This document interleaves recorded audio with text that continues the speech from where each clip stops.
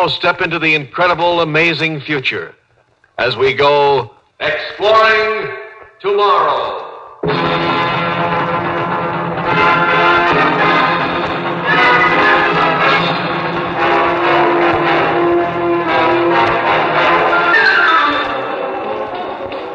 And now here is your guide to these adventures of the mind, John Campbell, Jr. For many years, a lot of us have been interested in considering the possibilities of meeting other life forms, other intelligent beings from other stars.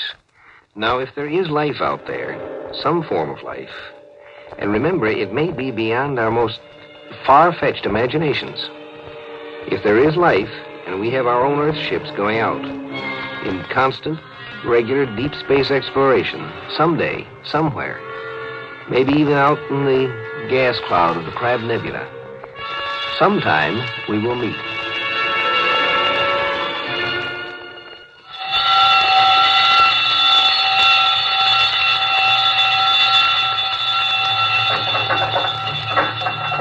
Step it up. Step it up, the scanner. Maximum. Maximum magnification. Maximum mag. More. Sorry, sir. Max is Mac. You see? Can you see? Now, visibly. Quarter it. Quarter, sir. Step up the scanner. Step it up. Don't you understand? I've got to see.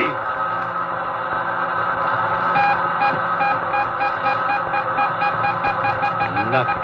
According to the reading, Captain, nothing, sir. Sir, Captain, hold it. On the bow quarter. Huh? Solid object. 80,000 miles, sir. 1 o'clock. Unknown object changing. 12 o'clock. Sound collision.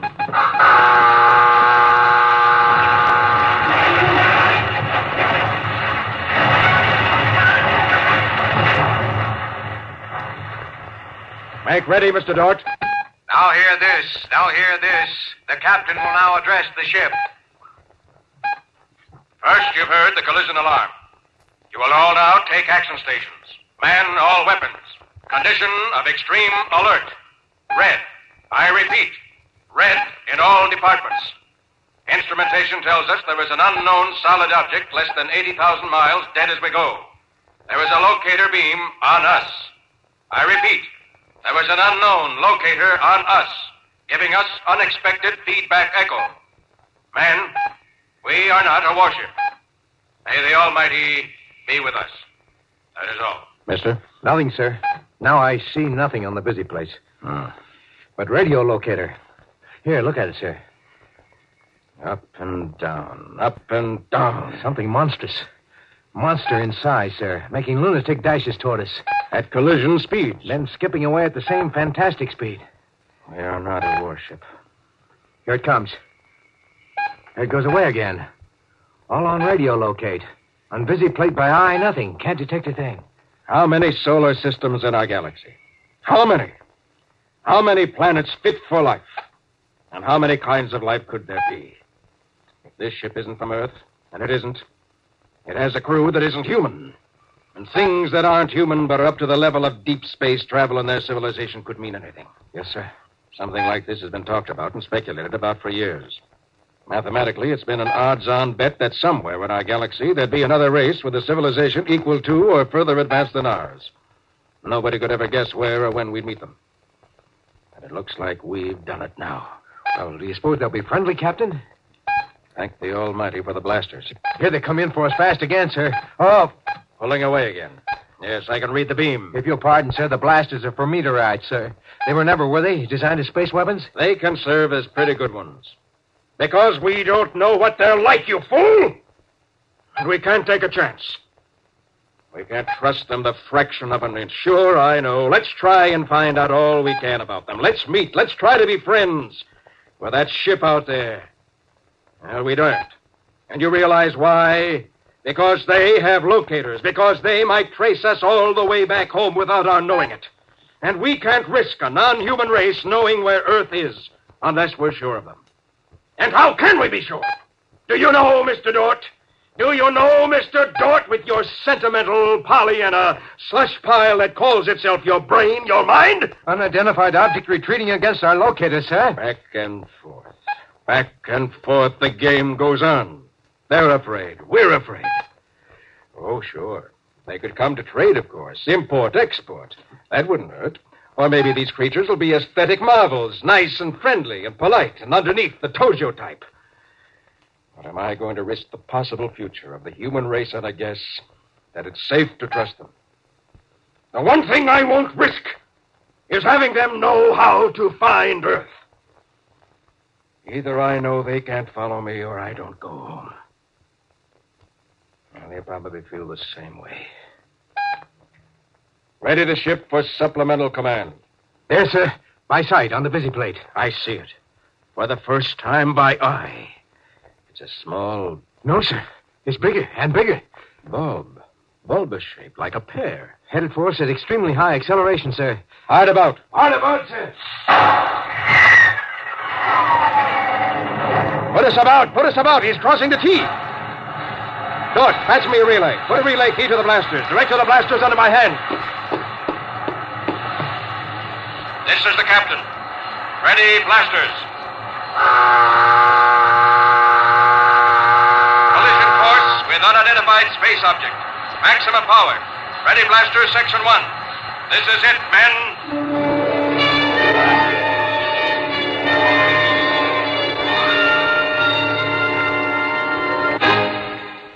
Exploring Tomorrow continues in just a moment.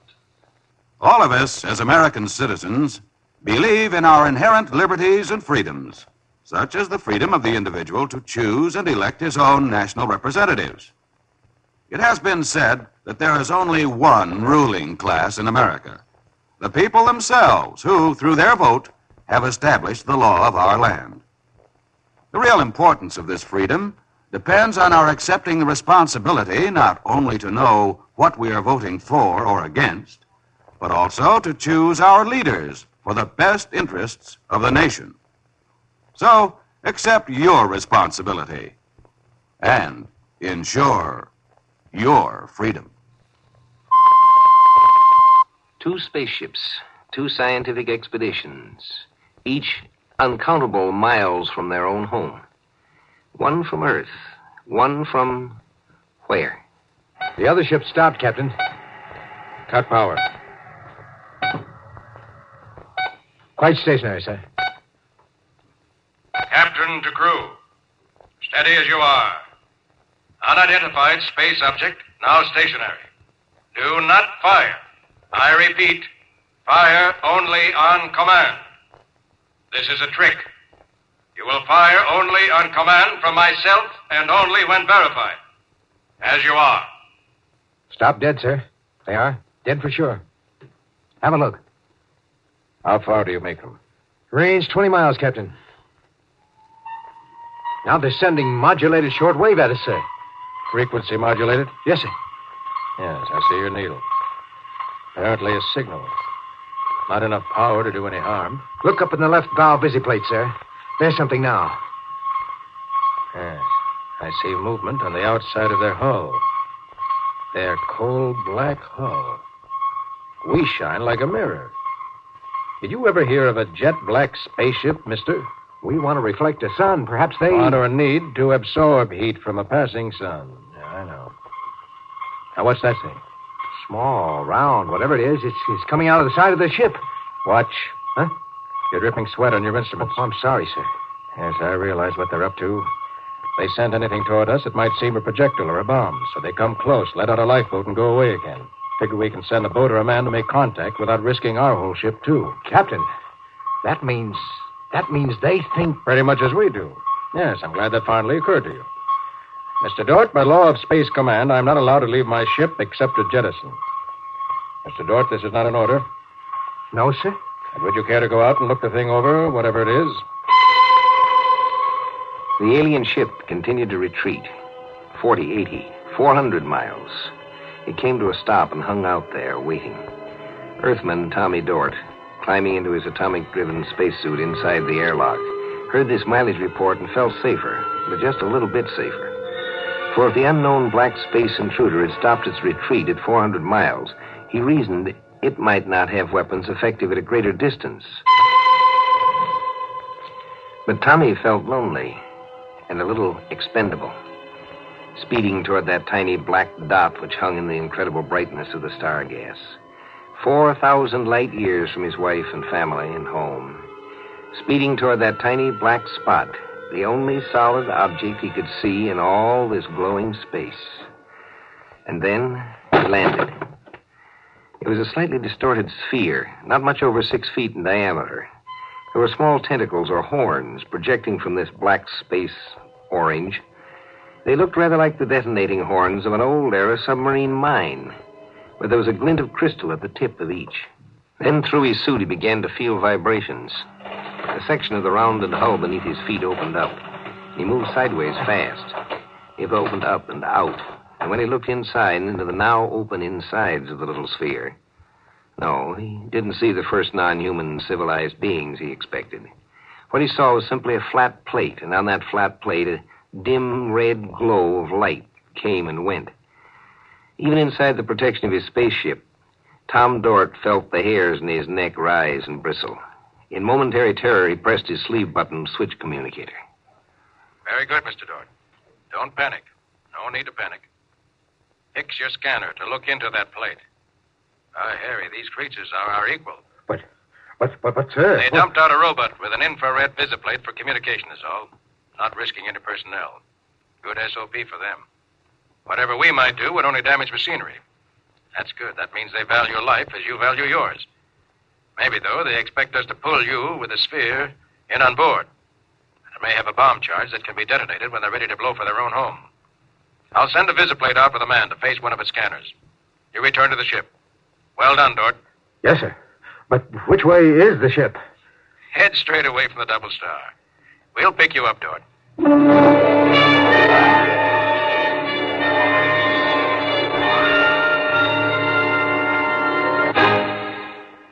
A tiny black bulbous robot floated in space between 2 spaceships, ours and theirs.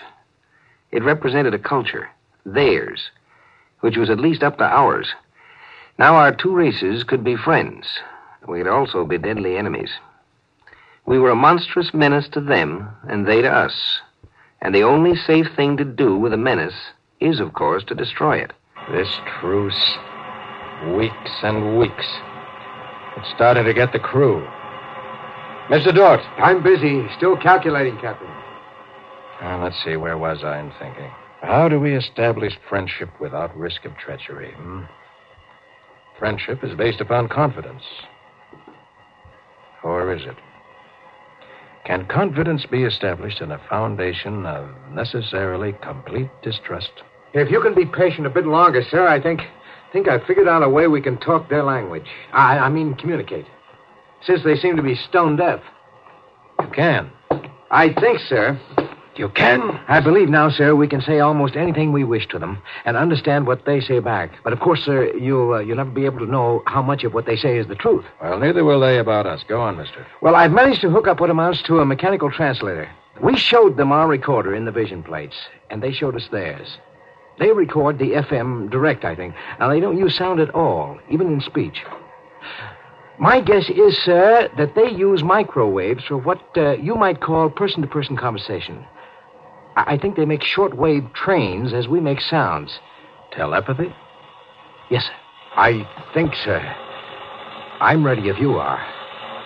If you are, that is, prepared to talk with the skipper. Turn on your mechanical translator.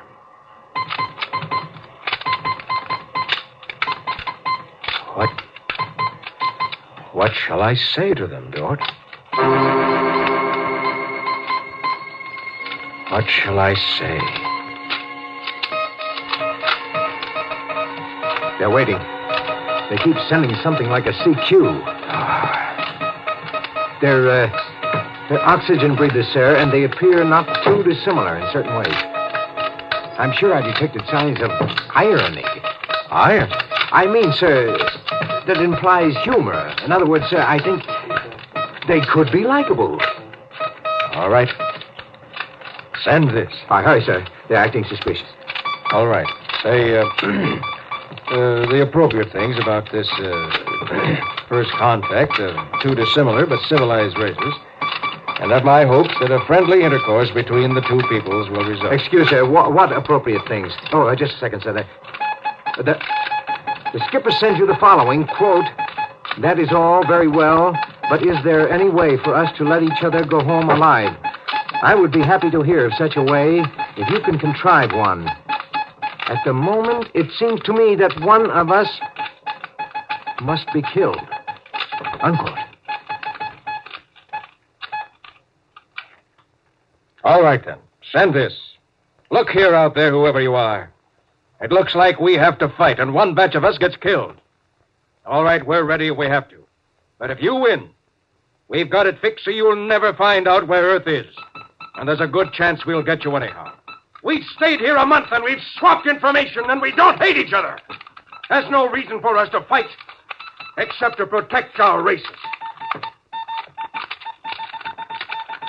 Well, he says, sir, yes, all you say is true, but that his race has to be protected just as you feel that yours must be. He says, quote, "Perhaps this will help us to think clearly. Suppose we make it so we can't find each other's home planet, but leave a way to communicate in the future. So work out grounds for a common trust.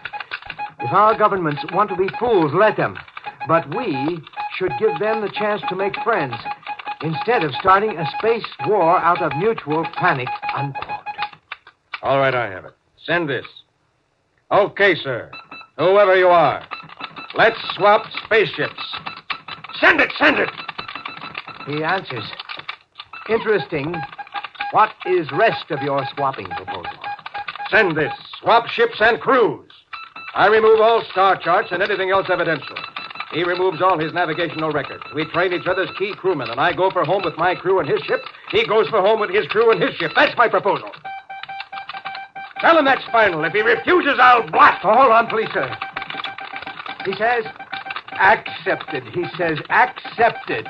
With one proviso that we arrange to meet here, at this star fix, in exactly one astronome of the double star. Agreed. To us, that'll be a year. Send it. Now hear this. Now hear this. On signal, prepare to abandon ship. We sail for home as soon as we have learned to man controls of unidentified space object. And good Godspeed to us all. We will all see Earth again as soon as we are trained and we train them.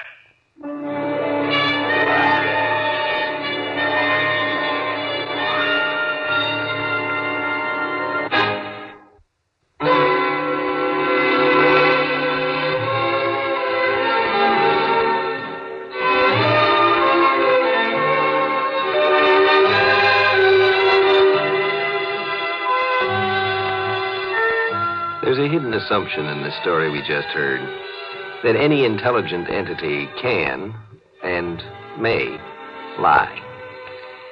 I wonder just what a lie is and why it is that we expect intelligent entities to lie. Could a machine lie? Could an intelligent machine lie? Well, next time we have a discussion on that I think you'll find interesting. It's called Liar.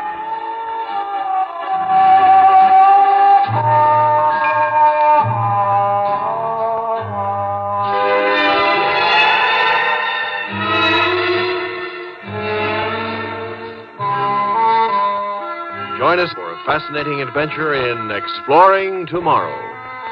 Heard in our cast tonight were Lon Clark and Lawson Zerbe. Script was by Murray Leinster, adapted by Peter Irving. Produced and directed by Sanford Marshall here in New York. Bill Maher speaking.